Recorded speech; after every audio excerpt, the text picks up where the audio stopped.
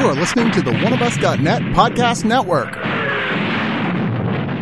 One of Us is a podcast and video network funded all but entirely by donations and subscriptions. We do accept pitches for audio-based or banner ads, but on a case-by-case basis. If you are interested in that, contact us at oneofusnet@gmail.com. With the amount of audio and video content we generate, it is expensive and extremely time-consuming to keep things running. Please go to the webpage oneofus.net and sign up for a subscription at $2, $5, $10, or $25 and get a ton of bonus content. One of Us needs and appreciates all your support.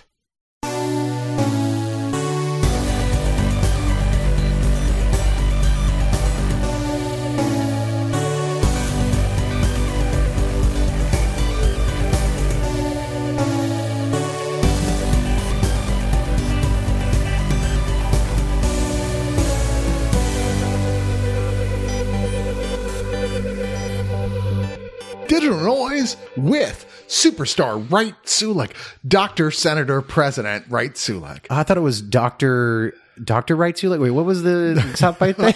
I was just watching Fargo season 4 for the first time. Dr. Senator. So it's Dr. Senator. That's right. So my wife and I started calling the cat Dr. Senator Monkey.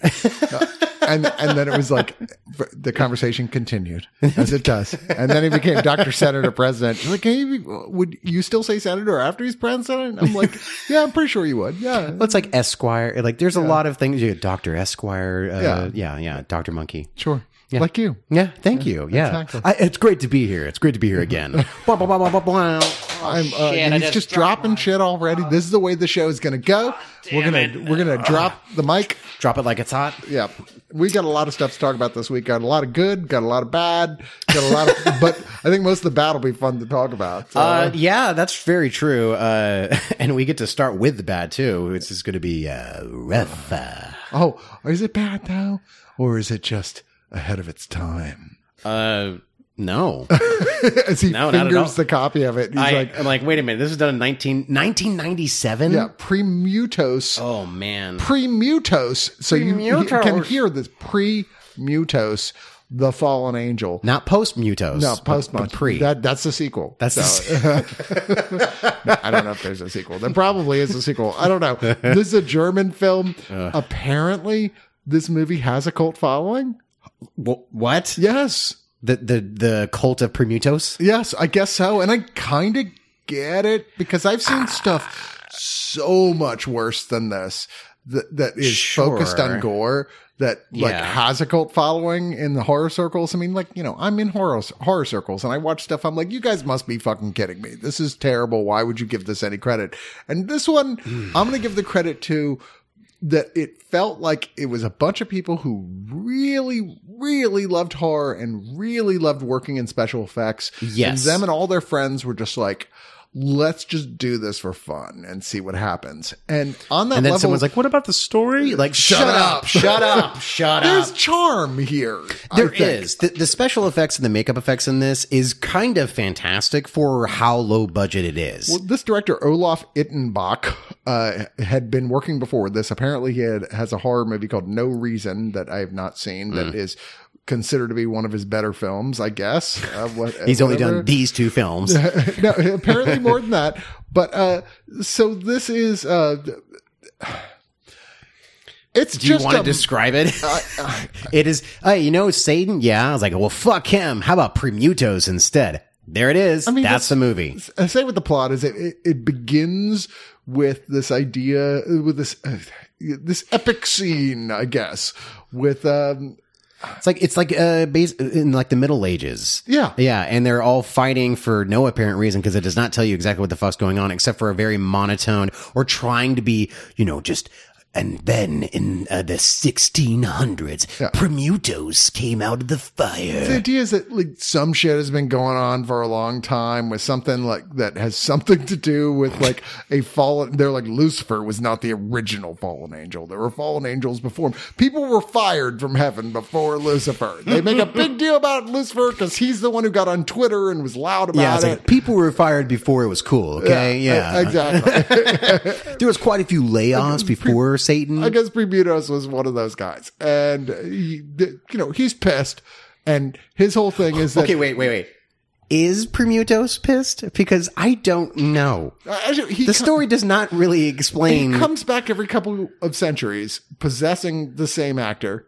And Yes. in different roles. Sort and of. really wildly unsuccessfully tries to start a zombie apocalypse. Like over and over again. Like wildly unsuccessfully. Like this is a really incompetent fallen angel. There's no wonder we know about Lucifer more than Prometheus, because Prometheus is like, aha, zombies, and they just blow his head off, and that's it. Yeah. They're just like, okay, so much for that zombie apocalypse, let's move on. And so the film goes through a sort of like, the stages of things. Well, it's as if everyone in the movie saw Evil Dead. Like, all you got to do is just like bash the brain in and it's done. You're like, oh, okay. And they do that and you're like, oh, okay. What now what? And like, well, there's at least another 90 minutes of crap. Well, it goes into like modern-ish day, 1997, I think. 1997 Germany. Hoppin' Germany. And like, it's a normal family and what have you. And Okay. a book that's a Necronomicon, except it looks like it's made out of breakfast cereal.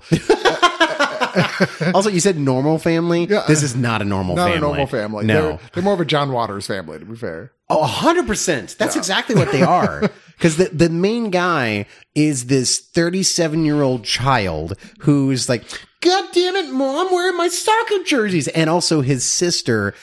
I don't know what's going on there. Like, it seems It's super vulgar. it and seems over the top. very German.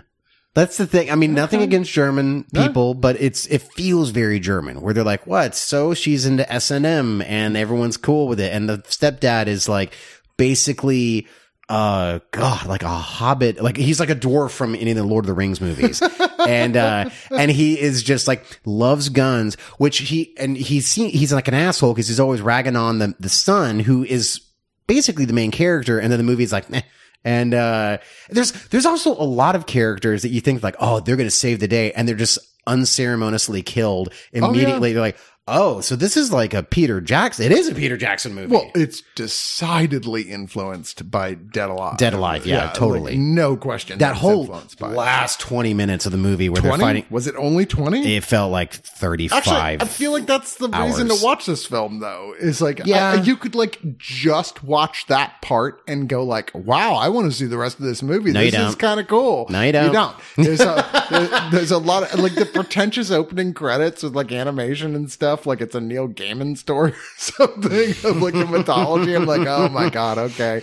But I get it. I do. Like it's absurd, but it is just a gorehound dream in some ways, in other ways a nightmare. Yeah, because the gore is like sometimes really good and sometimes it's fucking terrible. Well, yeah, it's just like, they do almost like, they'll go back and forth of like when we were kids and we were playing guns and you get, like, and you fall backwards. There's no like squids. You just like have to use your imagination. They do those things. And then every now and then they'll go full like fucking Hellraiser in like one scene. You're like, holy shit. Like, where was this the entire time? This goes, when it wants to, it goes really crazy with the gore. Yeah. Like this is just for gorehounds. Totally, This is only totally. people it's for, because it wants to be funny. It's not funny. It's funny in its ineptitude. It's like, it's so, It's almost, like I said, that's part of the charm. It's kind of inept, but you're like, see what they're aiming at, and you're like, oh, that's sweet. You tried to make this work. I think so. I watched this with Eric Samaniego from Trash in the Can, Arizona. What is that? One Is of that a us, show? .net, every Tuesday at 7 p.m. Central. Every other every other Tuesday, and we were both equally confused and angry and kind of delighted by the whole thing because we were just like, what the fuck is going on? Because it really does not hold your hand because it doesn't know what a hand is, I guess. And it cuts it right off. It just cuts it right off because you're like, hey, you want a story? Fuck you. And I'm like, whoa, hold on. I wanted to watch your movie. And like, oh no, you don't. And it is also Unearthed Films, Unearthed Classics, I guess, released this. And this is the most flagrant false advertising I've ever seen sorry, Unearthed Films, and also good on you for doing this because the cover, the slip cover is this like gorgeous Photoshop of a fallen angel with hellfire raining down behind him. It's and better pre-movie. effects than anything in the movie. It looks amazing. And then you take it out, and you're like, is this trauma? Like, yeah, what then the it looks like a fuck trauma. just It's a dude with a happened? chainsaw. Yeah, and it's the stepdad, and it looks ridiculous. But good on them. Once it gets towards the end, though, I was just like, okay, I'm actually kind of having fun with this. I mean, because it's just so stupid and over the top. It's just like, when I say it's like 20, 30 minutes of gore, I don't mean with breaks. I mean, like, just non-stop. Oh, yeah. Like, Yeah, where really. the zombies come out and there's hundreds of them and it's a handful of survivors, but who have shit tons of weapons. And so it's just, wouldn't it be cool if we see what happened if we use this weapon on a zombie? And then literally there's a Sherman tank. Which I was kind of like, where the fuck did this come Sherman from? tank versus zombies. I'm just like, okay, all right. That's the thing that just happened in this movie. It's just so weird how, again, what it thinks about its characters, because you think you're following one character the entire time, and the movie's like, nah, I'm done with him. And then it's like, oh, this is the character we're watching now? Like, okay. And then it kind of earns it if you really think about it. And that's not the type of movie this is, because you don't need to think about it much, but it forces you. It's like, no, this guy, he's the ultimate badass, like the nerd. And like, okay. It's charmingly incompetent is what I'll give it. That's perfectly said. Yeah. Yeah. And this guy has made other movies, believe it or not. But you know what? And believe it, we are not going to see them. We're not going to see him. There are extra features, but I don't have them on the list. So. There is. Well, most of it is actually the original version with the English dub, which if you're going to ever watch this movie, watch it with the English dub, because it has a 3 same male actors and I guess the one female that would just going to do the voices. And it is ridiculous because it's great in like any of the mob scenes when there's like more than 3 people in a scene. Yeah. And it's the same voice. It's like, hey, don't do that. Hey, you don't do that. Oh, the hey, dub don't do that. The dub is a riot. It's crazy bad.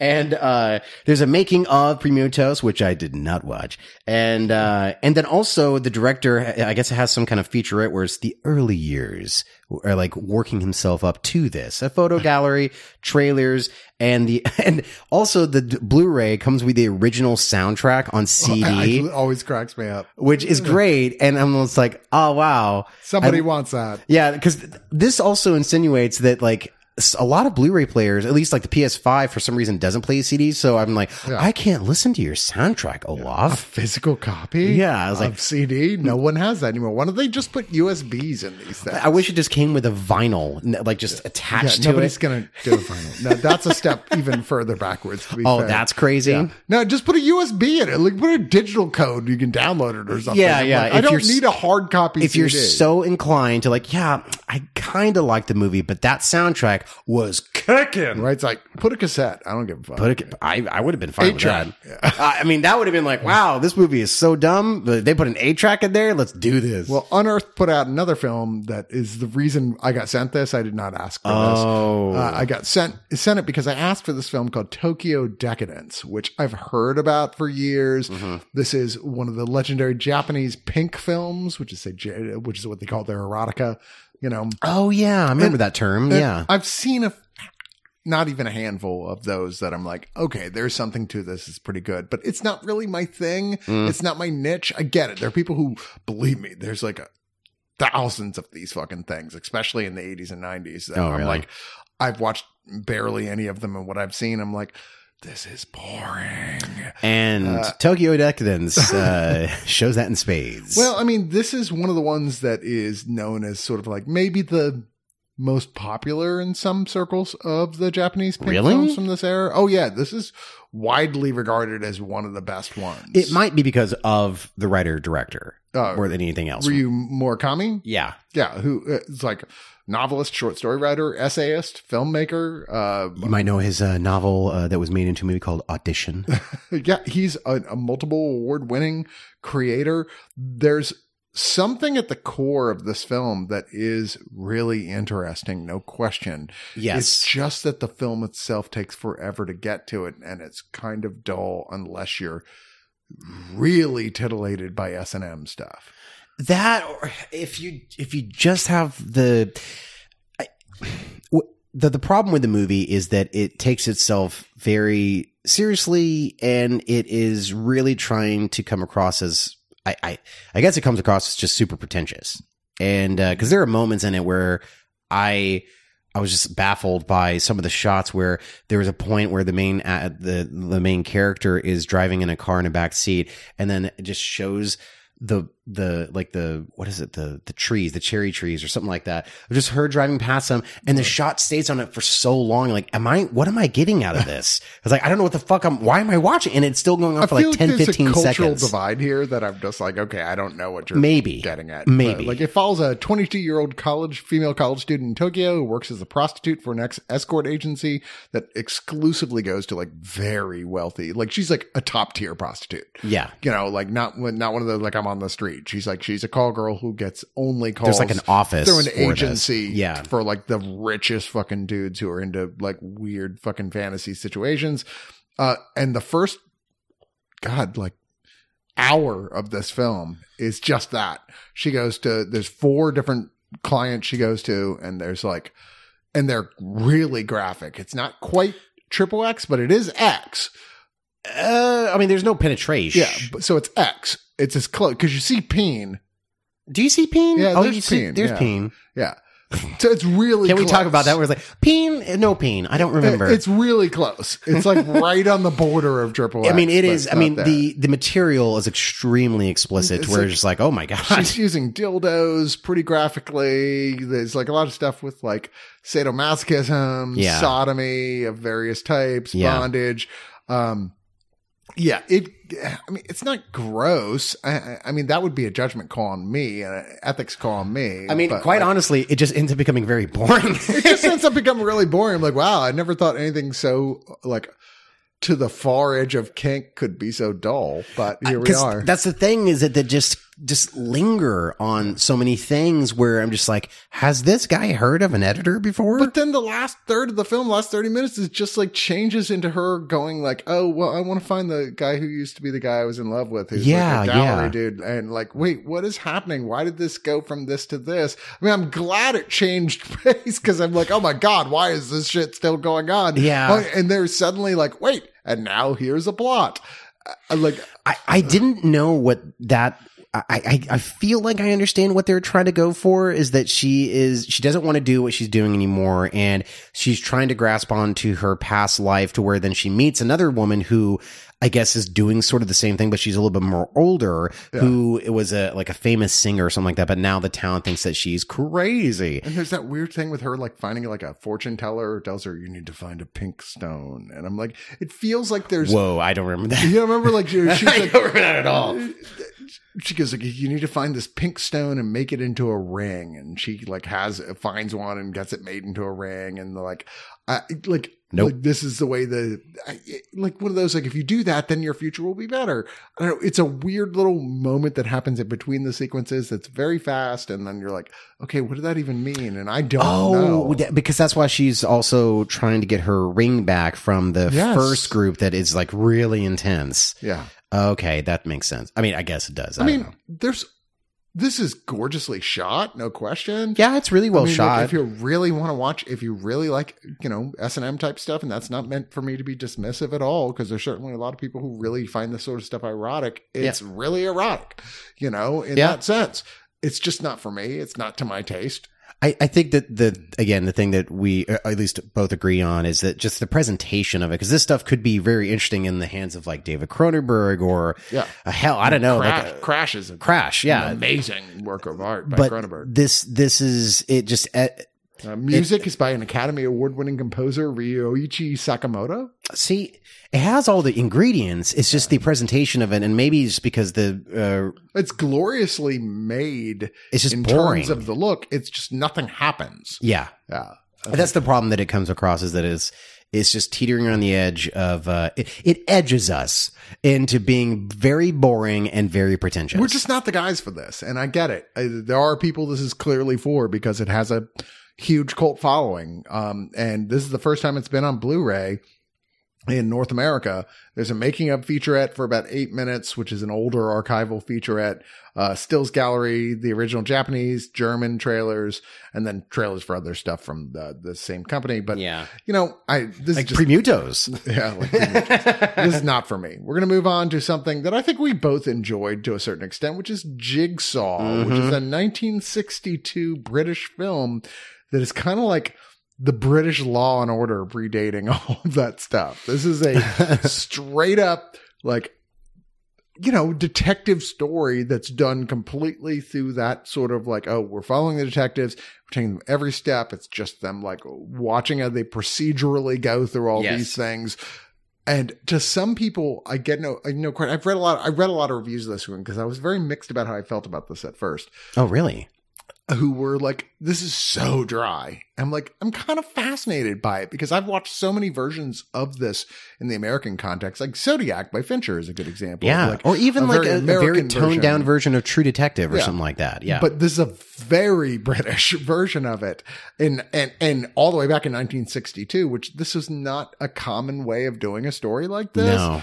And it's kind of They had to get the permission from the actual town, or they worked very closely with the police force to see exactly how this was done, and they're like, yeah, that's really fucking accurate. And it's directed by Val Guest, who is like a pretty major British director who had done a lot of big stuff, but he's probably always going to be best known for his films, The Quatermass Experiment and the sequel to it, which were really huge sci-fi films in England. Oh, I haven't seen them.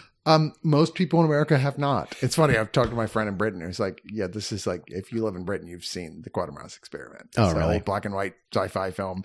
If you live in America, you probably have not unless you pursue this type of thing. But so much shit was influenced by it. No question. We actually, weren't you on the review for Espresso Bongo? Yeah, yeah. Yeah, he did that. Oh, yeah. I Yeah. remember. I recognize his name. Yeah. Yeah. I kind of loved this movie.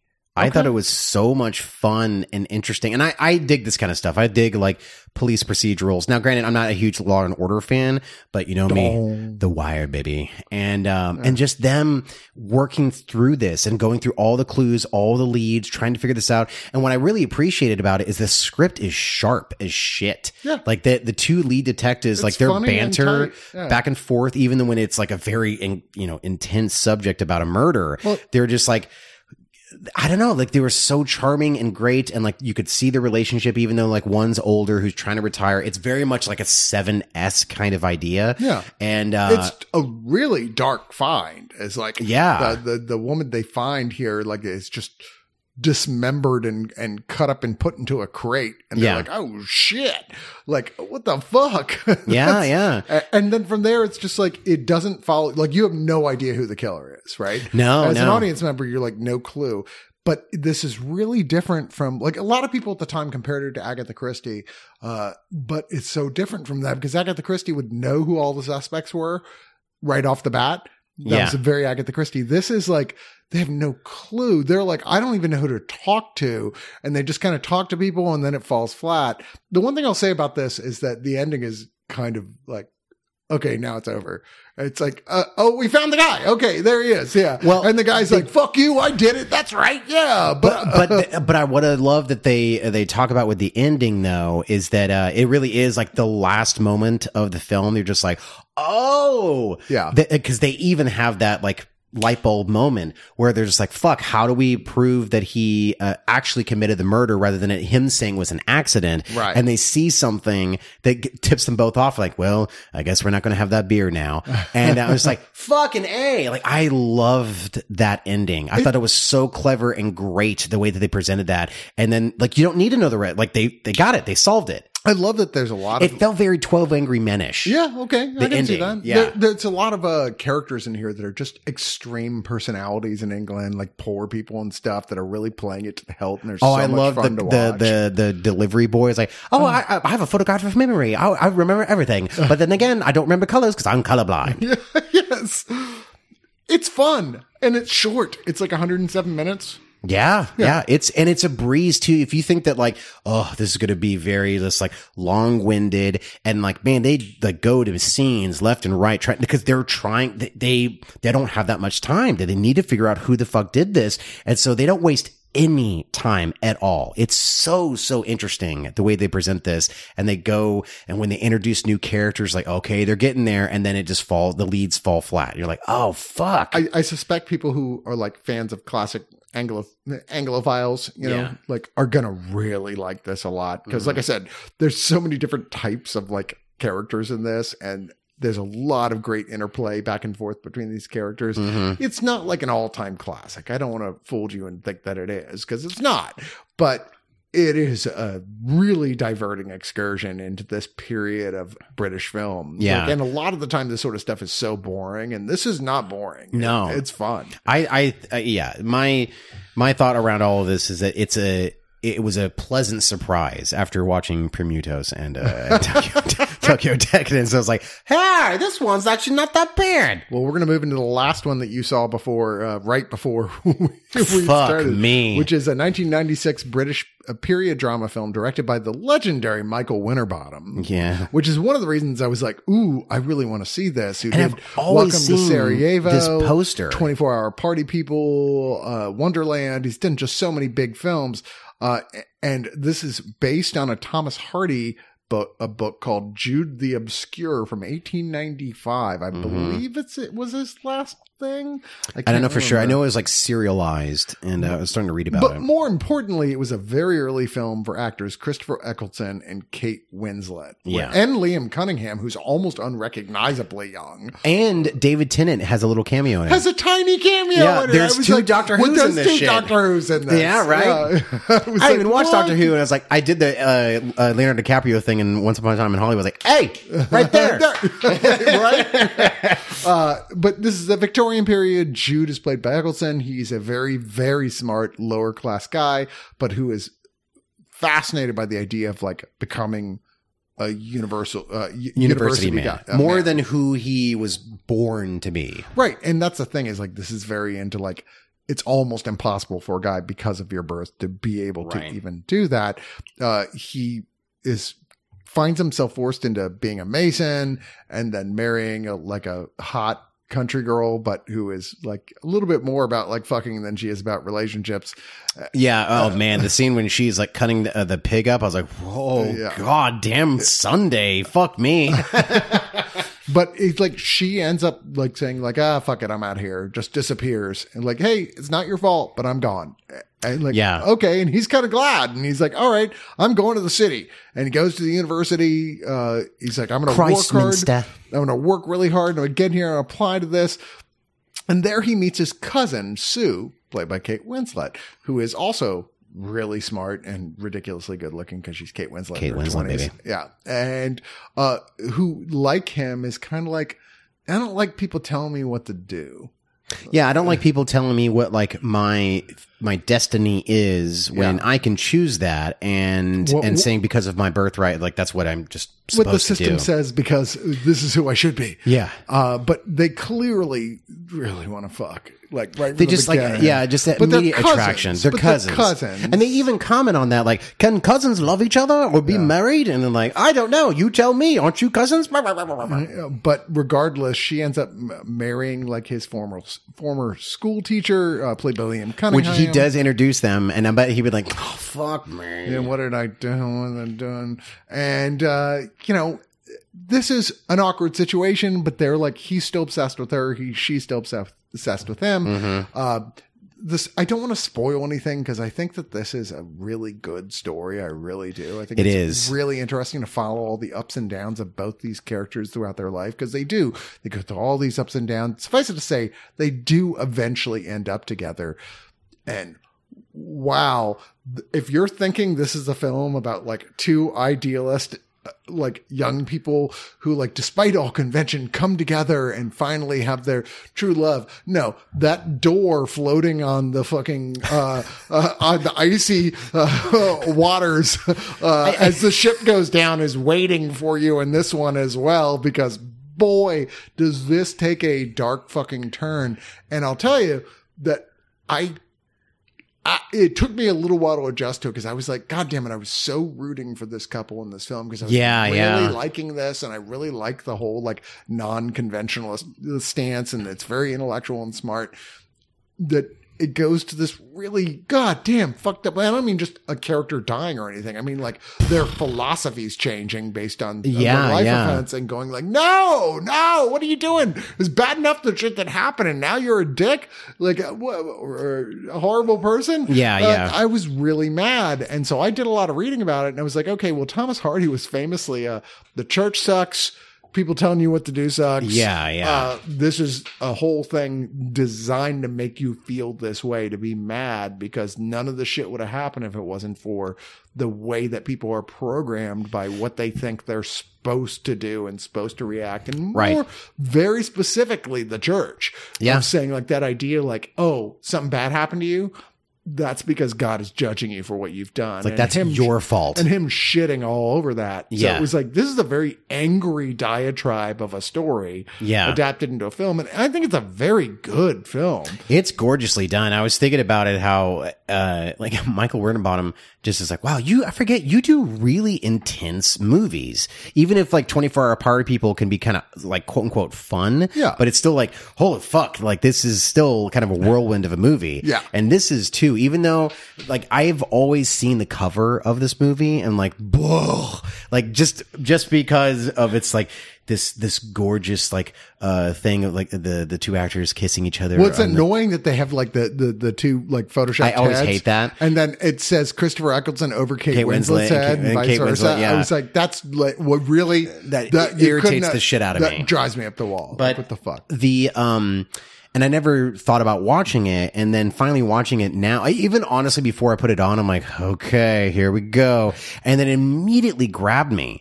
And it's a really great story. Like the two actors are incredible in this. Yes. And when it does take that, like that left turn, I'm like, oh, okay, this is a lot different than I thought it was going to be. And yeah, like even reading a little bit more about like what the book was about, like, why they don't like cut shit out of this. So like, you were like me, you immediately finished this and went like, I got to read about the source material and the way that this was received and what it was about. Yeah, it was heavily criticized because it was just like scandalous. Because you felt angry at the end of this film. Oh, yeah. You're just like, but you're supposed to. Yeah, and it's extremely effective. I was thinking about like, I wonder if this would be a good like romantic date movie. And like, no, not really. It's more of a drama. Like, hey, do you want to feel bad tonight? Not unless your date is like, look, I'm a accredited member of the Church of Satan. I remember, unfortunately, having one of my girlfriends at the time years and years ago, and she was actually Russian. And I was like, hey, you know what? I think you might like this. Let's watch Eastern Promises. And by the end of it, she was crying. Oh God. And I was like, oh, that was not the right move. I mean, it didn't even matter. She was Russian. What the fuck were you thinking? Eastern Promises? Look, I thought everyone else likes David Cronenberg as much as I do. I understand. I do really understand. But yeah, I think this is wonderful. It's just not for everybody, but if you're looking for a really smart, it's a punch drama. It really is good. I think like, if you are somebody like I like romance, I just hate the treacliness of romance. Oh, this is for you. This is a romance that is just like it's not a will they won't they. It's just like, God damn it, like and you could feel the characters really wanting this to work. Yeah. And it's just like, again, this like social conventions of like them being cousins, but also about what they should do with their lives and all this shit. Eccleston said he thinks it's the best film. It's the best film. I saw that too. It's like. Yeah. I would probably agree with that. I mean, it's pretty good. Dark World right under that. But well, sure. He's so great in it. Wait, he was in that? Nathan would be like, come on, guys. At least he's finally going to agree to come back and do Doctor Who again. So. Oh, is he really? Yeah, apparently he finally gave up and it's like, fine, my career is like not going anywhere. I'll do Doctor Who again. Apparently everybody's coming back. Like there's a one-off episode coming up on Doctor Who, which will feature Tennant and, Catherine, I forget her name. The redhead. Yeah. Oh, yeah.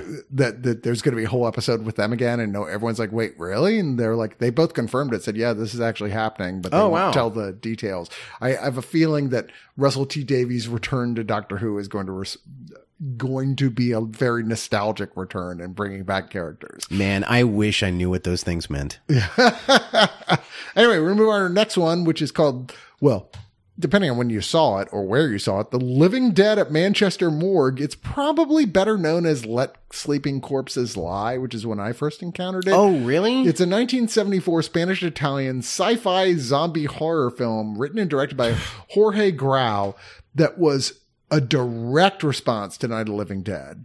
Like, you watch the bonus features on this Blu-ray and you're like, oh, there's a feature-length documentary of all things. I didn't even see that. Which Wow. is like, oh shit. And I did not expect to be interested enough in this film to watch it. Because you said you've seen it before and you're like, meh, I saw like this ho-hum. years ago and went like, Yeah. And like, one of the other guys at Digital Noise, John Golson, saw it set on the shelf of upcoming. He's like, oh man, don't make me watch that.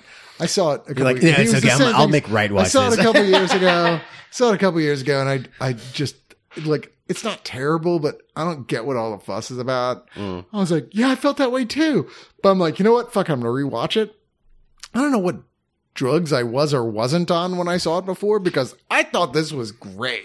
It was a lot better than I thought it was going to be. And it is almost, at certain points, a beat by beat, like Night of the Living Dead. I don't know about beat for by beat, but it's clearly deeply influenced. I mean, the end is just kind of like, okay. But it's, it's really interesting the way that it gets everything set, because it is kind of a slower-ish burn until like it goes from 0 to 60 at one point. You're like, oh, holy shit. Like the pre-mutos, like gore effects here is just like, oh, hold my beer. Yeah. Cause there is a point where they're like, these zombies are killing this nurse. I was like, Jesus Christ, I haven't seen that before. It was kind of intense at points. So I like that the setup of the two main characters here is just so fucking random and stupid, and you're just kind of like, wait, what? Why are you guys even riding together? Where It's like, it is the meet cute. When you back into a motorcycle, the guy, he gets in your car and then he wants to go with you, and then the zombies occur. Yeah, the dude George is like a hippie kind of guy, like sort of hippie, like George Carlin hippie, you know,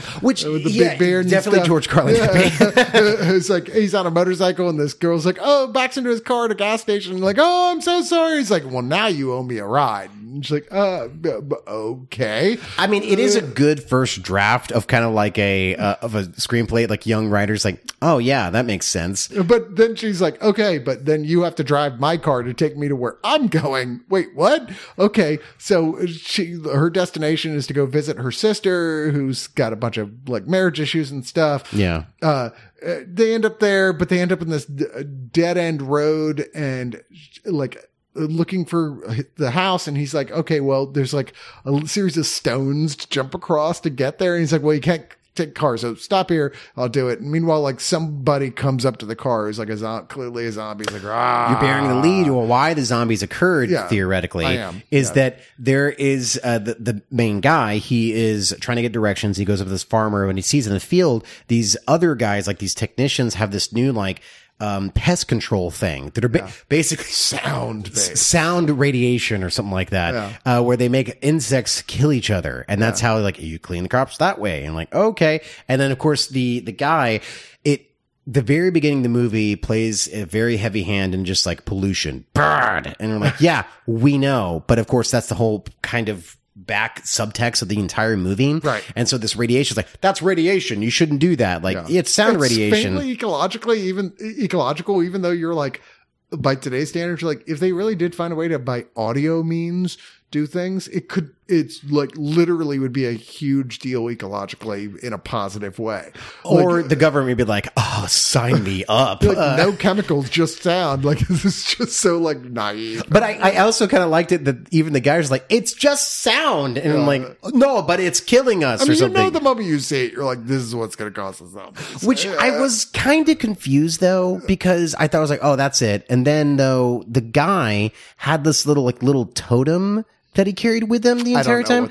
I don't know what that was. Anyway, I thought that was the thing that caused the zombies. I was like, wait, is it the radiation and the totem? Like, what's going on here? The upshot is they're in like a tiny town. George is like, I just need to get the fuck out of here. I have a job. Yeah, right. And there's always something keeping him from that because like the girl he's with is like, Edna is like, no, but you have to do this one other thing. I'm still unclear why he has to do anything because she's the one who backed into his motorcycle. Yeah. It's just like, wait, well, how did you get in this situation? I mean, he's clearly attracted to her, but still. They're both young and hot. They but they're love each bitching other. at each other constantly, or he's bitching at her constantly. And she's like, yes, I know, I'm sorry. They're regular Jude and Sue Foley. Call back to Jude. But before you, hey, Jude. Oh, no. Don't kill that zombie. Don't kill.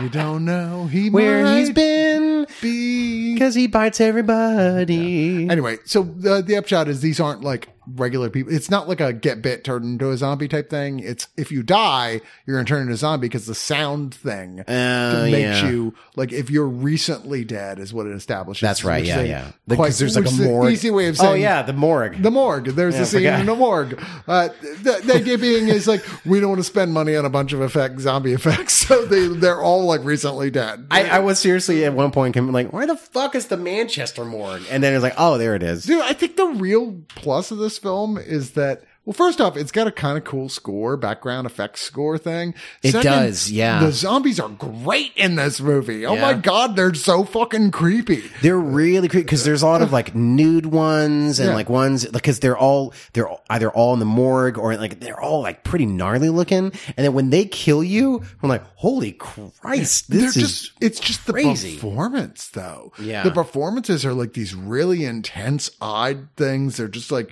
and you find yourself asking during the movie, like, what are the rules here for the zombies? Like, how smart are they?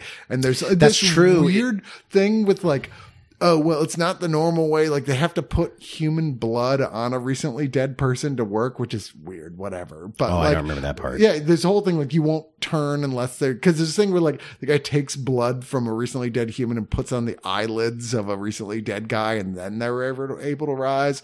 But anyway, and they're also very allergic to fire.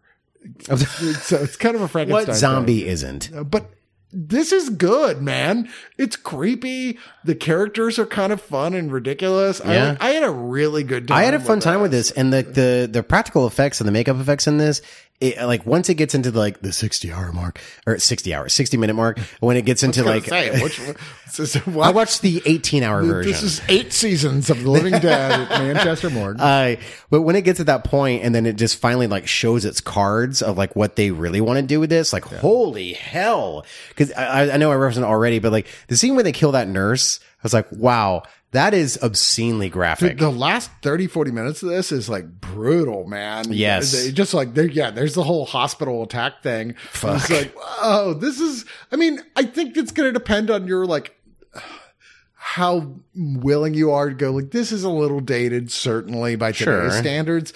But this was way ahead of its time considering what anybody else was doing. And it didn't feel like the goofy, like Italian exploitation movies where it was just like almost like pinkish orange blood or something like that. And I was like, no, this is actually a lot better than that. Pretty brutally gory, effectively gory. Like the only other film around the same time that, other than the obvious ones like Dawn of the Dead and what have you, that was coming out that's like, ooh, this is another one to check out is Lenzi's Nightmare City, which we've reviewed on Digital Noise before, which is a pretty solid little like zombie film, but it has that sort of like, oh, everything's too bright, a lot of the blood's too bright, what have you.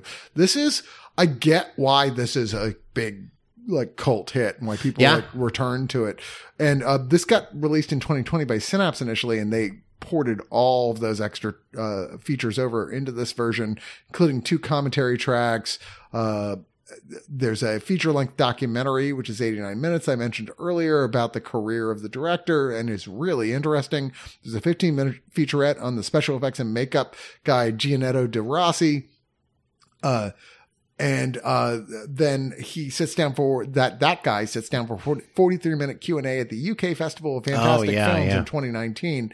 And then, of course, trailers, TV spots and all that. But yeah, this is way more fun than I remembered it being. I to the point where I was like, is this the movie I watched before? Because I was I'm kind of surprised. I wonder what you're really bored. I was like, did I watch a movie that somebody put the wrong movie into the case or something? I mean, it honestly might be the first, again, 45 minutes or so, because it really does take its time to get there, because it really builds.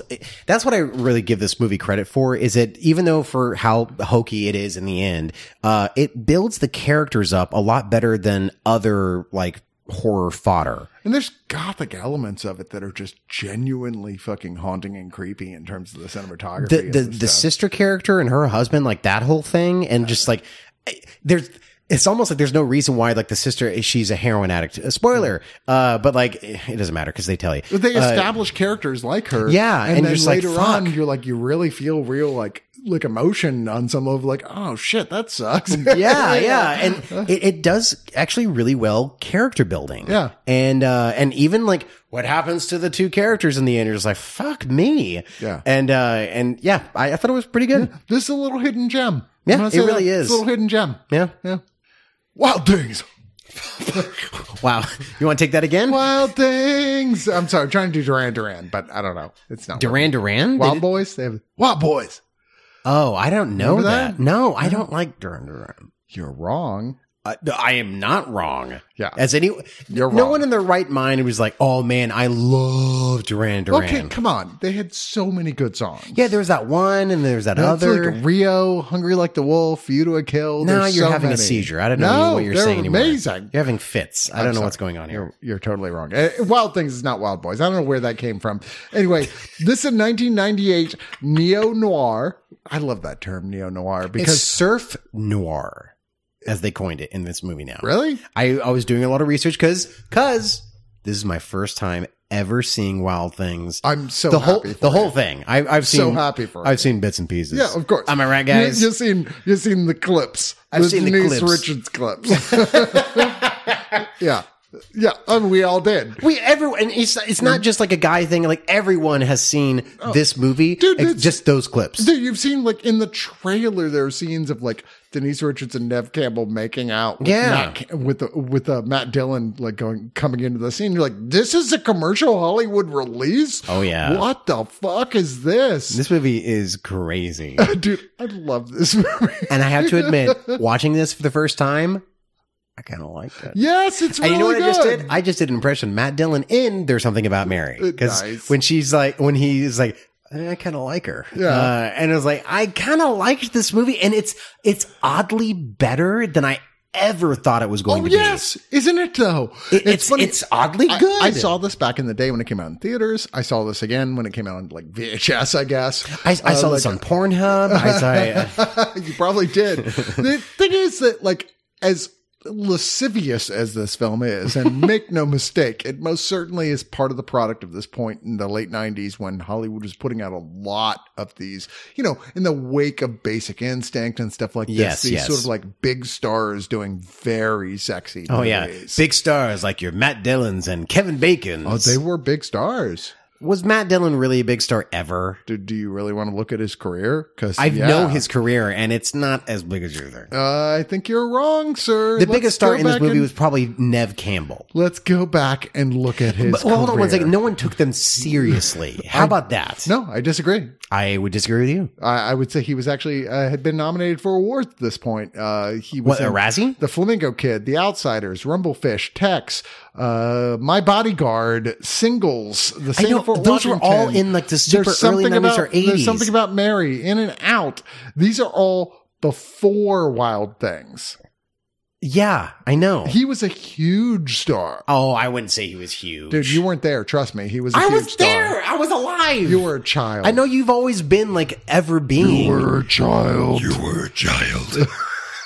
That's why you saw the clips on VHS. You have to believe me, Matt Dillon was a big deal. Kevin Bacon was a big deal, had been in a lot of big things. I mean, you have no idea how big Footloose was. Sure. And I finally saw Footloose. I was like, I don't get it. Oh, but you don't know how big of a deal it was. Sure. But that was like the 80s. Yeah, okay. But nonetheless, it was a huge deal. Like he was a icon you know, and had been in no end of really big films, including some really great cult stuff like Diner, if you've ever seen that. Oh, yeah. Diner's a great fucking movie. But yeah, he was definitely an icon, although I'd say like his biggest stuff came after this. But either way, this was kind of a big deal to anyone. Everybody knew who these guys were. Like every average person knew the name Kevin Bacon and the name Matt Dillon. They did. And see, now it's funny because even if I talk about it now, beyond like film crazy people like us, it's like if you talk to anyone like, oh, you know Matt Dillon, they're like Bob Dylan? I'm like, well, no, pretty far off. There's a division, like when you get to like Generation Y, it's just like, I haven't seen anything. Yeah. So, it's like something about Mary. It's like, oh, that classic movie. I'm like, oh yeah, I'm old. Yeah. But Wild Things was really kind of a minor big deal when it came out. Like people talked about it a lot. It was a big deal. Critics argued about it. It was one of those like, is this good or is it just trash? Yeah. And I think that what it is it's just perfect trash. It's perfect trash. It's one of the few movies that I've seen where it knows what it's doing and it does it extremely well. And when we say that, like, I kind of liked it or I think it's like a good movie, I also going in with like the pretext is like, okay, well, I know what this is. It is just like, it feels like a perfectly made, like pulpy penny novel on screen. And like it has all the twists and turns, and it has double like backstabs and double backstabs and triple and quadruple and quintuple, like all these different things where they're going back and forth and like all these from the director of Henry Portrait of a Serial Killer, right? Which is very strange. But it has this like just seeping with just sweats and sexiness. It's super fucking sexy, and it's sleazy as Christ. Oh, so sleazy. Christ was sleazy, by the way. It reminds me of if you've ever read, I don't know if you've ever read any like detective stuff from the last like 30 years, but Carl Hyacin, who was a guy who just wrote stuff based in Florida.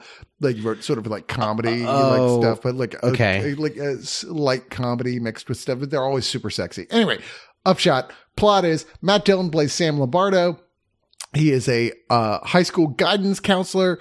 And teacher. Teacher. Yeah. And everybody loves him in the school. Everybody's like, oh my God, he's so great. Like all the neighborhood ladies are like, damn. Ooh, Matt Dillon. I mean, Bob Dylan. Wait, who is he again? Most of the high school students are like, girls are like, damn. I'm sorry. Okay.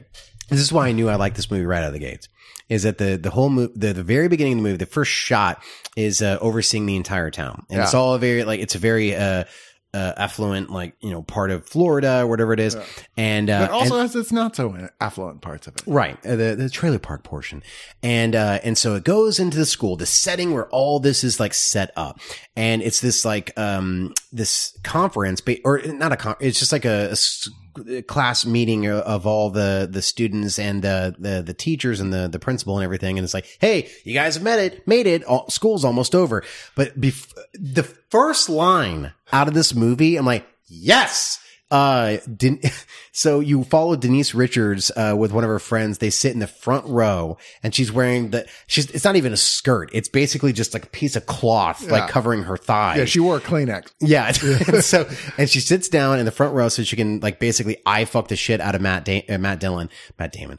And, a little later. He would have been like 12. And then, this punk guy he doesn't even say anything. He just sits right next to her and just like starts to lean in on her. And then the first line of the fucking movie, she just looks at him and is like, fuck off. And I'm like, got it. I know what this movie is now. And I kind of like it. Yeah. You're like, okay, this got kind of a Heathers vibe going on. Totally. Yeah. And I mean, it's not totally because it's not that. The Heathers is very indie film. This is not. This is definitely going for more of the sort of sleaze factor of Basic Instinct type stuff, but mixed with the high school movie. Yeah. You know? But anyway, so like he is well beloved. It starts, he's like giving a lecture about sexual harassment in school. Sex crimes. And like Kevin Bacon is the cop they've called in along with his like assistant or assistant. not assistant, his partner. yeah, to come in and talk as well. Like, oh, bring them in. Everyone like boos them, boo, because it's like high school in the 90s. Like sex crimes. Ooh, what's a sex crime? Not getting laid. I'd like to. Yeah, exactly. Yeah, exactly. But it's clear that like this girl, like Denise, are just gonna have sex with this guy. It's like, oh, I'm gonna fuck him. Man, I've never seen someone lay on that, like, I'm going to fuck you so hard. Yeah. Like, there's points when she's like, hey, they were like doing a fundraiser for the school or whatever the hell we're doing. And it's like, can we wash your car? And of course, it's just like, oh my God, all this water are all over our breasts. Yeah, the only thing What do missing we is do? like Aerosmith in the soundtrack. You know? You're like, okay. Dreamweaver. But like, she tells her friend, like, he's like, oh, I'm going to go in. I'm sorry. I can't find the thing. We were supposed to have a ticket to give you like as like an exchange. For doing this. Yeah. He's like, I'll go in and look for it. And they're like, that's fine. And Denise just tells her friend, she's like, no, go. I got this. It's fine. She just fuck off. And the next thing you know is like, she's leaving the house and like her shirt, like you can tell her shirt's all messed up and she's like crying and leaving. You're like, okay, this is going to be this type of film. And you worry because this was made in the 90s. You're like, uh-oh, where are we going? This is a concern up to a certain point. For some people, this is going to be a deal breaker for this film. Uh-huh. But I will say that this movie, you know, goes into a whole like, oh, she's like, this guy, he raped me. And getting into that. And then another student who doesn't get along at all. And we see pointedly before this with this character, Nev Campbell, Susie Toller, who's like, you know, on the other side of the tracks, punk rock girl. Yeah. It's like, he raped me too. This happened as well. Yeah. And this goes into a whole court case against him with, yay, Bill Murray is like a sleazy lawyer who's defending Matt Dillon. A fantastic extended cameo in a way where it's he's like, in it a lot, but it still feels like an extended cameo. Yeah. It's great. And he constantly has like a neck brace on. It's like, just like these lawyers are trying to follow me right now. And then, like Matt Dillon's like, no one's taking my case. Fuck, I have to go with you, I guess. And he's the proto Better Call Saul. And there's the whole court scene, like, because the first like 45 minutes of the movie is like leading up to this. I was like, wait, because I then tried to think about, I was like, wait a minute. Is this what the Wild Things is about? Yeah. Because I thought they were going to bang later. You thought this is a trial movie, right? Yeah, and like, I didn't know this was a trial movie. Yeah, and like, it is not. It is not. Yeah. But that trial scene, I was kind of like, holy shit, this is really well written and like, and fun and interesting. This movie is never not fun and interesting. Exactly. and it ends in a crazy way. You're like, what the fuck is going on? All right. And so that's about as far as we can tell you without ruining anything. Because the double crosses and everything that happen after that, I'm just like, oh, double, triple, quadruple, quintuple. There's like so many twists in this movie. Yes. It's just insane. There's no way. That's part of why the whole idea of like, yes, I'll just say this much. Like the accusations of rape here are not what they appear. And by today's standards, certainly there are going to be people who are going to go like, this isn't okay to take this lightly because this sort of stuff really happens. But watch the whole fucking movie. Right. Because I was watching this going like, oh, geez, man, this is hard by today's standards. But by the end, you're just like, this is glorious. Like, it really does like reward you heavily for like anything you might be feeling like that by the end of the film. You know, what I would say is like anyone who deserves to get their comeuppance gets it.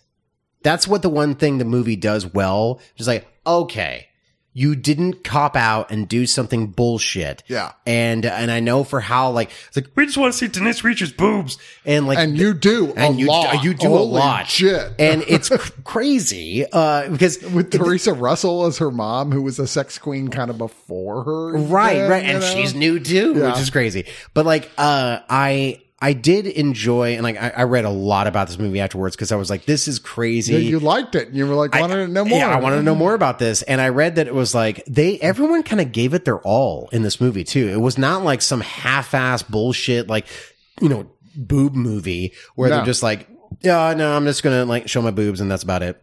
I'm like, no, like Denise Richards like did this, and she was actually contracted to show one boob, and then she was like, well, fuck it. And Nev Campbell wanted to do it, but the makers behind Party of Five were like, no, you cannot get nude for this movie because this will taint your image and all these kind of things. Yeah, because she was like, no, well, that's not she was fair. ready to do it. And later she did, and I forget what it was. I forget it what was. it was, Another too. movie where she was like famously went like, full nude for it. But I liked how that it felt like that the actors actually got what they were making, this like pulpy, crazy movie. Totally it was did. definitely in the wake of like Quentin Tarantino like in the 90s. It sounds like, from everything I've seen about this, that everyone knew exactly what they were doing. Yes. And was like, oh, okay. Everybody was being very communicative about what this was. Yes. And, oh, this is fun. Yeah, and you feel that even like with some of like one of the most intense characters is Kevin Bacon, because like throughout the film you're just like, man, he is the most asshole cop I've ever seen. Yeah,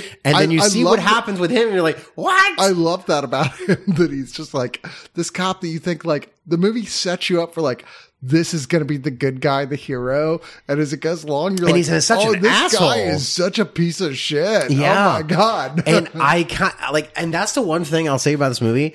I kind of loved I didn't love every character, but I loved watching them. Yeah. Like they're so much fun. And I'm going to say, it's kind of a blast. so Roger Ebert has a great quote where he says, it was lurid trash with a plot so twisted they're still explaining it during the closing titles. It's Which like- they do. Which we'll get into. It's like a three-way collision between a soft-core sex film, a soap opera, and a B-grade noir. I liked it. And that's just it. You're like, this is such trash. It's amazing. Because I know that Roger Ebert, wrote Beyond the Valley of the Dolls. Beyond the Valley of the and Dolls. And he had like oddly trashy taste every Oh, now and then. yeah. And this seems like this is the movie that he wish he wrote. Yes. I genuinely think that. Agreed. Yeah. All right. So that's just it. Let me be clear. I think that I've read some reviews that degraded the fact that during the credits, there's like explanation scenes, but I think it's fucking brilliant. It's like, the only time because I thought it was so audacious. it was such a neat idea of like, all right, so this is a huge twist film.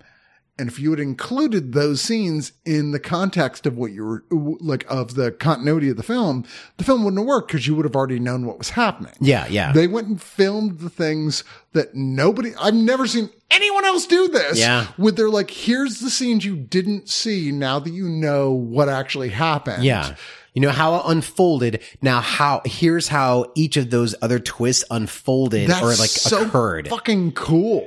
It's oddly, I don't know. I can't 100% tell if it is fantastic that they did that or stupid. But the thing is, the fact that it has me works. questioning it. I'm just like, it works for me. Yeah. I can't argue against it. It did it. And I was like, okay. Like you guys are like, oh, post-credit scenes. These are some of the best post-credrit scenes of all time. I hope Kevin Feige watches this. He's like, fuck, the Wild We Thing should has do nothing that. us. It's the scene with like Black Widow actually fucks the Hulk. Well, no, just like, oh fuck, wow. How did they I don't know. It's so crazy. If you want to, this is Arrow putting this out. Like, thank you, Arrow. Thank you. I can't believe that nobody else was like, maybe we should re-release this. I'm like, did y'all all forget about this great trash film? It's perfect. There is the original theatrical version, which, come on, let's face it, you're not watching that. Oh, I totally watched unrated. Yeah, the unrated version is the one to watch. Which also, I don't know what would have been unrated or like rated. It was like, what did they not show in the rated version? I assume the theatrical version had slightly less nudity. I don't know. I got no idea because like I was clutching my pearls It's at like a few 7 points. minutes different or something. So it's a Oh, lot. really? Yeah. Oh, wow. But there's commentary by the director, and then with Stephen A. Jones, and the commentary by him and the crew, with the cinematographer, producer, editor, and score composer. There's an interview with John McNaughton for 26 minutes where he actually kind of. I watched that one. He's kind of like, it's been a while. I don't know. Oh, you did not want to talk about it? I don't know. No, he's just like, he's doing his best. He's just kind of trying. It What feels else like has he's he trying to done? remember. Didn't we just talk about this? Oh, Henry Portrait of a Serial Killer. The one I'm always like, oh, I love it. But he did The Borrower, Mad Dog and Glory. Did you ever see that one? Oh, the Bill Murray gangster Thurman. movie. Uma Thurman, yeah. Yeah. Exactly. There is interview with Denise Richards for 14 minutes, on-set interviews, archival featurette with candid footage, an understanding lawyer outtakes, which is literally 27 seconds of like barely any difference with Bill Murray, like set pieces, but they're fun. They actually are funny. They're like, oh, I didn't see that part. Like, oh, these are just slightly different. I wonder what takes. the interview with Denise Richards was. It was basically this movie equally made, broke, and made my career. Yeah, probably so. So Yeah. that's how I got the James Bond gig, and that did not work out well for me. Right. You could argue that James Bond actually ruined her career. But this movie is just like, oh, okay. Like it's, but you know, here's what I think is interesting about this movie, because I think this is sort of unfair because of my, affinity for Showgirls, but like, I think that this is the more successful version of that type of movie. Yeah. Where this 100%. is like, this Showgirls is awful. But I think this gets across what Showgirls was trying to do, the same kind of feel. Whereas like, as this is like, oh, well, this is generally like a twisty turny movie and interesting. Showgirls has nowhere to go. Well, Showgirls also just played its cards too much. Like it just, you show them so much in that movie where like, well, you're trying to do a character study, which we all know what we're here for. And this is like, you know what we're here for, but also let's make it sort of interesting and fun characters. A pulpy, fun twist movie. Yeah. That just never stops twisting. No, it doesn't. Every time in this movie you think like, okay, well, I guess this is where it is now. Nope. Like it's not until literally the end. It's not even then. Last 2 minutes, there's another twist coming, and you're like, there's been like 6 twists in the last 20 minutes before this. Oh my God. I will say the only thing that really holds this movie back is at the title. I'm just like, Wild Things. It's seriously, it's like, it's not a great title. And it feels like the studio came in like, what do you want to call it? Like, Wild Things. It is great though. Like I said, please, if you're like, I mean, you're like me, you're like, I'm a little uncomfortable with the idea of someone like the whole like claiming rape, and maybe that's not the case. Push past that. But that's the point.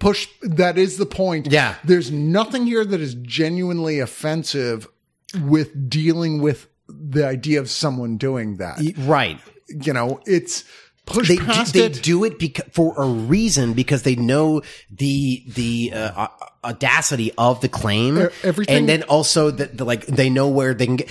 When you honestly, you just got to watch the movie. You're like, it makes sense. You'll be like, this worked. It worked. It works. It actually oddly works. I hope there's a whole new generation of people who are going to watch this movie who are going to be like, oh my God, well, how come no one ever told me about this movie?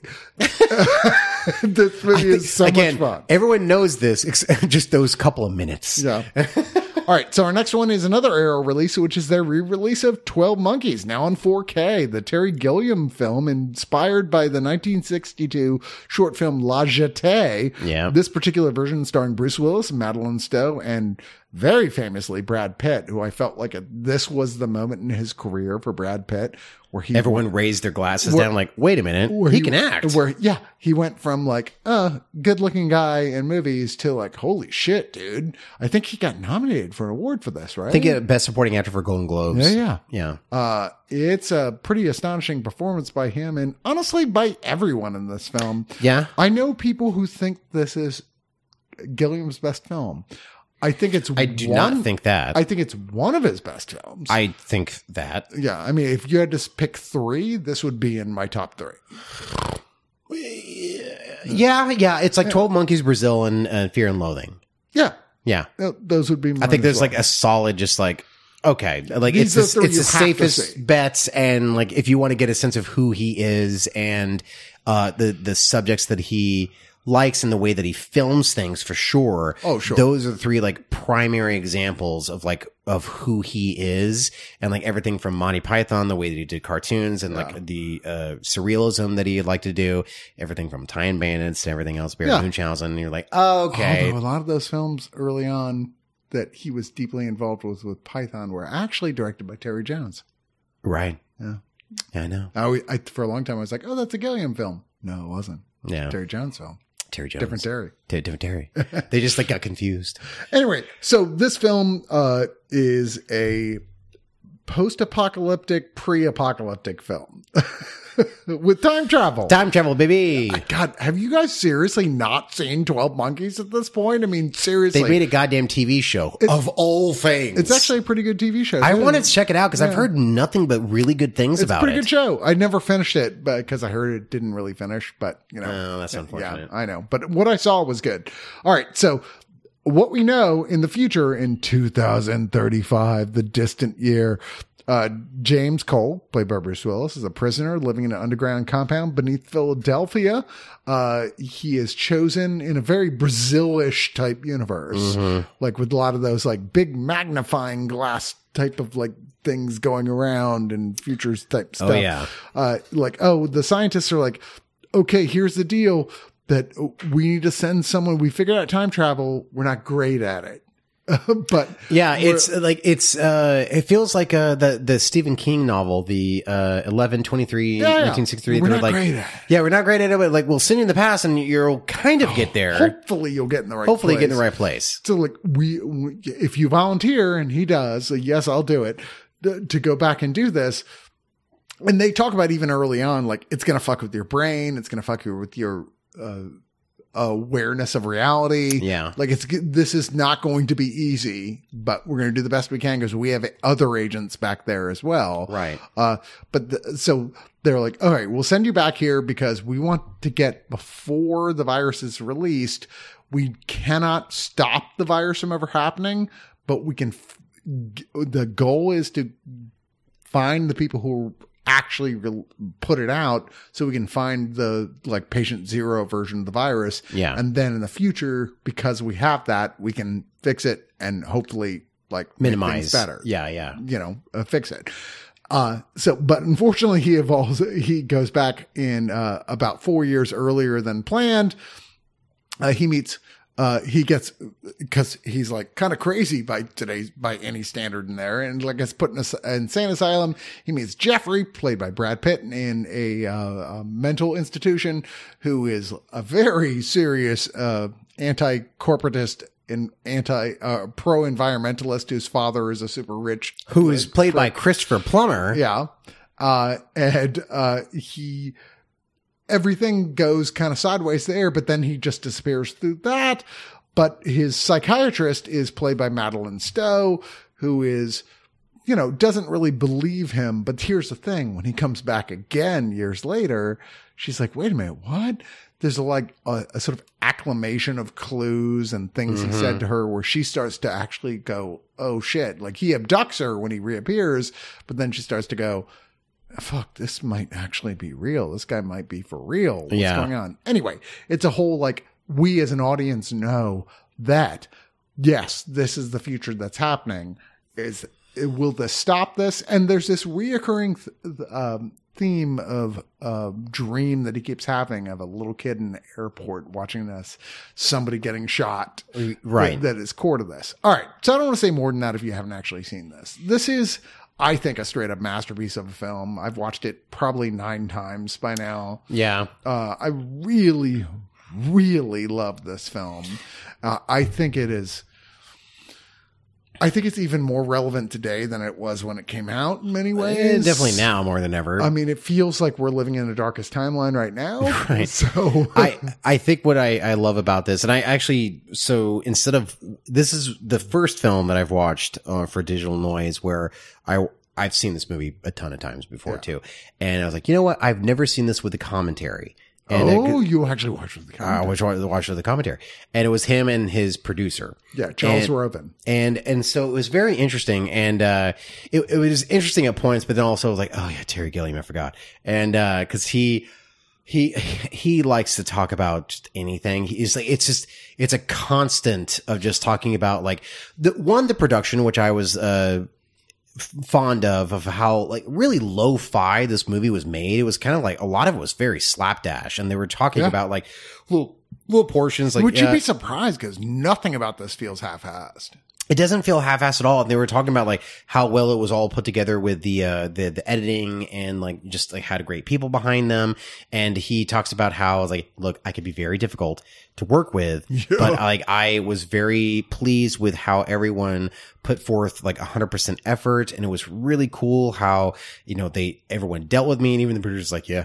And it was just interesting how they, put it all together. But then, you know, you forget about how even in big budget ish movies, even though this wasn't like terribly big budget, but for a Terry Gilliam movie, it was like, holy shit, Bruce Willis and Brad Pitt. Nothing about this doesn't look big budget. No. And the fact that for him though, to get this across and to actually do this, cause he was actually more of a director for hire for this. He didn't do the script. It was the first time I think that he had just flat out said, oh, okay. Yeah. He's like, he thought this was interesting. I'll do this. Yeah. And like they talked about that.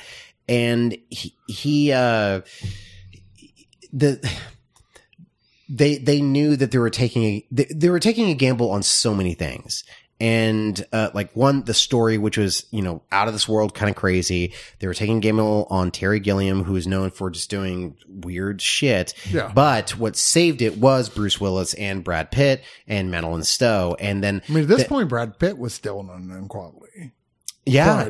You know, I mean, he was like, Brad Pitt hadn't had his big hit yet. He did like Legends of the Fall and True Romance. And it's like, but I guess he did just do 7 because that was before this. Yes, but it hadn't come out yet. Right. Yeah. So this was all of this was just an odd like lightning in a sort of a bottle, because I do like this. I do love this movie a lot, and I do see its flaws. And what I appreciate about watching the movie with commentary is that they see the flaws as well. I think that they were like, this is the best that we could do with what we had at the time and like what we were doing with the actors, and like also still trying to figure out like what the story was halfway through the production. I don't see any flaws. And but it was what of what they were talking about, is that they were like rehearsing, and then they changed scenes on the fly. And what I love about watching happy accident movie. It was a happy accident movie. And I that's what I love about like watching commentary or watching movies with the commentary, definitely with a director like Terry Gilliam, who is unadulteratedly honest about what he talks about with anything. Yeah. Sometimes too much. Sometimes too much.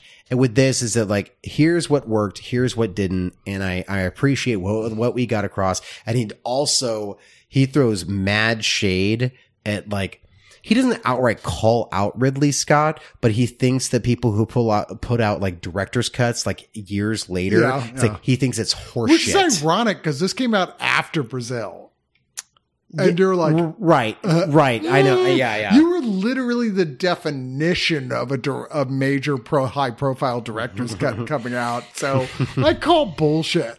Like, I'm sorry. You may have been the guy who broke the fucking like the dam open for directors insisting because you were that loud about like, no. So I'm like, this feels like nonsense. Yeah. And if you don't want to watch the commentary, there actually is a feature length, which is the third time I've watched this documentary, the Hamster Factor and Other Tales of 12 Monkeys. Oh yeah, they talked about that too. Which is just all of that is included in there. Like, and it's fucking fascinating. It's really, really interesting. The details in this movie is insane. It's on the level of Brazil. The production details alone. That's what I'm talking about. Yeah. It's crazy for how much like crap they put in there. Cause it feels like a production designer's like dream of just like, what else can I put in this? And this is like kind of a double tap for Arrow, because they put this out on Blu-ray last year. And it's exactly the same bonus features from that one, but it's now in 4K, and it is an upgrade. I don't think it's a spectacular upgrade because they did a great job the first time around, but it's, I mean, if you want the best possible copy, it looked pretty good. Like the transfer, we talked about this last time. It was like, it's one of the better 4K transfers I've seen in a little while. So I was like, oh, okay. Like Frankenstein, the last time we saw that, I was like, well, fuck, this actually looks pretty goddamn good. And in this, it looks pretty fucking good. Well, our last film is a new film. Oh my God. Looks pretty fucking good. Which is Jackass Forever. Okay. All right. So is this it's the fourth Jackass film. All right. Full confession. I don't even know why I like the Jackass films, but Why? God damn it, I do. I'm sorry. I grew up. I've liked almost in an all the age- Jackass films. Wait, hold on. I grew up in an age when Jackass came out on MTV. I I'm was too like, good for this. you're too old for this. No, I'm not. I'm the perfect age for it. I like this stuff, and I was like, I'd watch it and go like, even with the first Jackass film, like, I shouldn't like this. Did you watch the TV show? Yes. I loved it. I thought it was so funny. Dude, it was and great. really funny. It was But great. I was like, this is so lowbrow, and these guys feel like guys I would not get along with in real life. I'd be like, I would oh, be afraid to be their friends because Yeah. all they would want to do is either like not it's like the type of friends you've seen in like where they tap you in the balls kind of thing. No, Yeah. they're going to electrocute you in the Dude, balls. I knew guys just like this who Yes. were my friends, and I was just like, they were the friends who were like, you go over there, Yeah. I'm gonna go over here. Yeah. I know what parties not to go to. Yeah, that it's like, you're I'm at. going to talk about Star Trek, and you just want to hit each other. I'm not But gonna, I feel like these guys actually would like that stuff as well. Yeah. But there's also a certain point of like, these guys are now really old. Yeah. Including like the Spike Jonze, who was one of the big original producers. Can Yeah. you believe Spike Jonze, the guy who directed amazing art films, like Being John Malkovich, is like, yeah, but I do all the. he started all with like movies. the skater shit, like the Dirt. I think was the skater magazine that he started with, and then he did all the Beastie Boys music videos and all some that kind of shit. amazing shit in his Yeah. career. Yeah. I mean, this whole like. You forget that like Jackass has pedigree behind So, this. this is the episode of The Simpsons where Homer makes a fucking movie about a guy being hit in the balls. You remember? Okay. No, he doesn't make that. It's Hans Moleman. Hans Moleman, It's like yeah. it's like man getting hit in with football. Yeah. Boing, like Yeah, this is that. and then George, he's got oh my groin. It's a long running series. And here's the thing. We're just simple humans. And there's a point that you go, this is either for you or it's not. And these movies, I own all of them. I own every single Jackass movie. I don't go back and rewatch them regularly or anything. No, but because you're they can like- be kind of intense. Yeah, they're a little much. At points, they're like so much that you feel nauseous. But It's you're more like, when they get like actually the hardest scene in the like also it's Jackass. I don't know what we would be spoiling. It's just like There's it's- no plot. Yeah, it's just like them doing bits and like getting hurt and shit.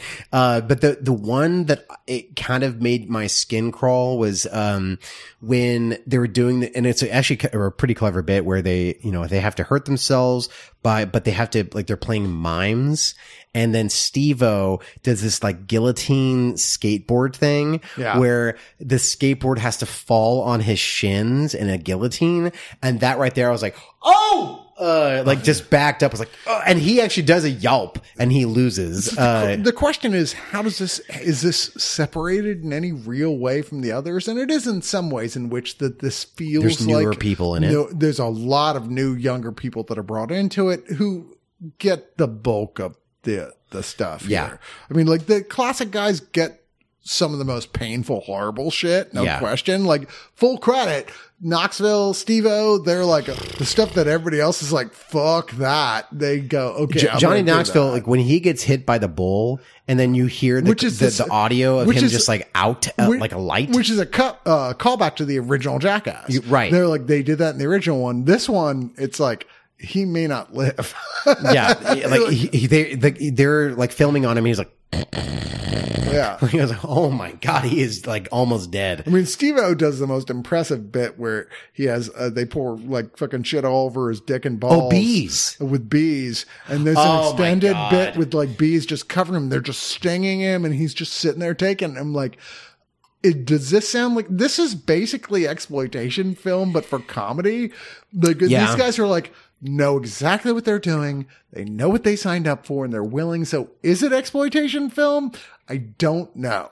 I don't know for sure. Yeah. But it's still equally hilarious. And it's like, and it has oddly, funny enough, I remember even the TV show Brad Pitt was on it too. Yeah. And, but There's more dick in this movie than in any of the other previous. oh yeah. I mean, well, that by doesn't a- bother me. Like, no, me neither. I'm just saying, be prepared by a sizable margin. well, actually, it's, the first scene is the Godzilla dick thing. I mean, there's so much dick in this. Yeah, the first scene is like Godzilla attacking a city, but it's just one of the guy's dicks. Chris Pontius's dick. It was like, wow, this is crazy. I mean, it's really immature and childish, no question.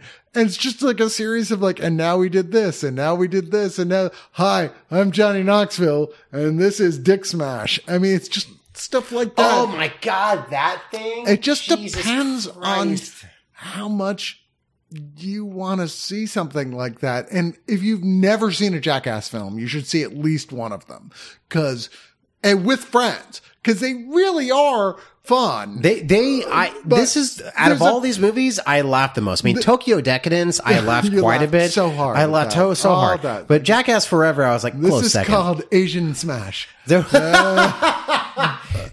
These are still really funny movies just because of the personalities behind them. I feel like I just kind of at this point watching this one though was like, I've already seen 3 of these and all the show, and I'm also much older, and now I'm at this point like I just feel sad kind of. Do you still feel sad? I felt kind of sad watching. I was just like watching like Knoxville and Steve-O do the shit still. I'm like, you know, I know that y'all don't have like massive acting talent or anything, but I kind of felt sad you're still having to do this for a paycheck.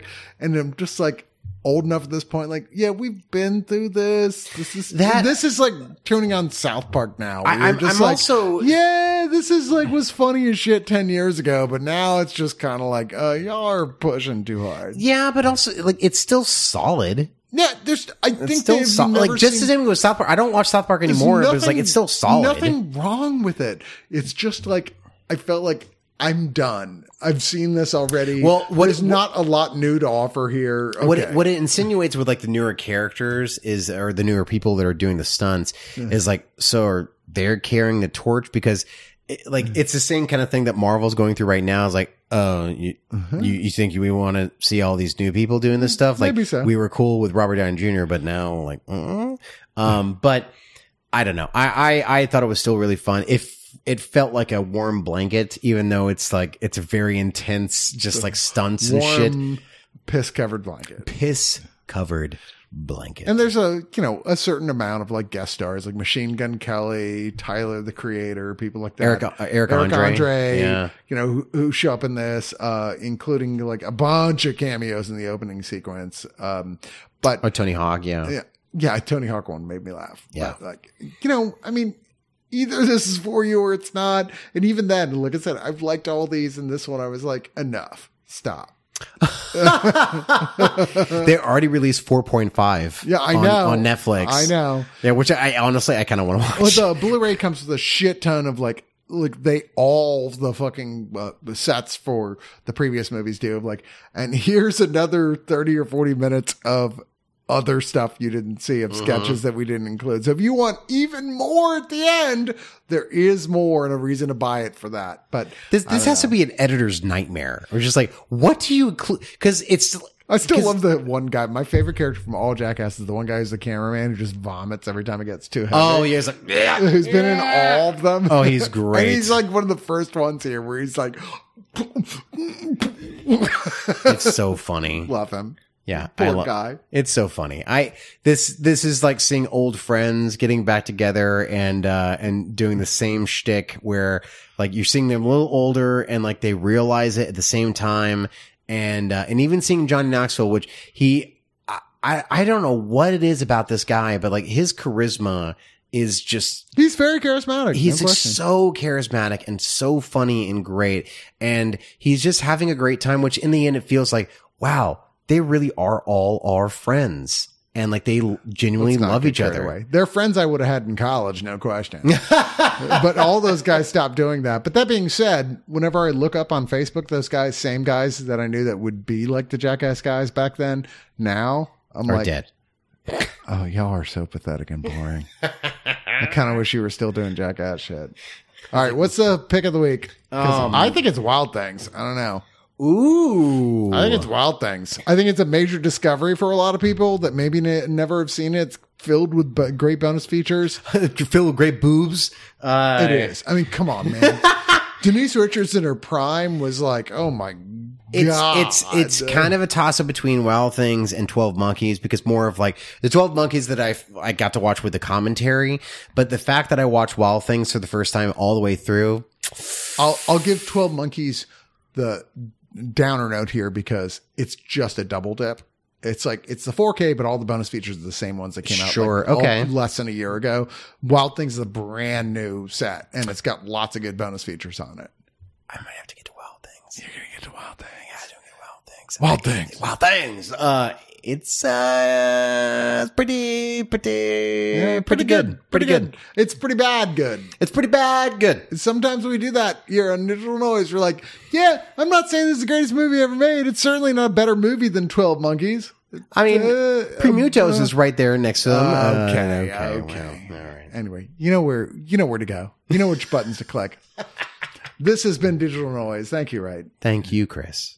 You're welcome. You're welcome. Yeah. Thanks. Thanks. No, thank you. No, thank you. No, thank you. God damn it. Are we going to end this? I'm going to take my shirt off. Oh, God. Here we go. You want to get in the pool? Wild Things.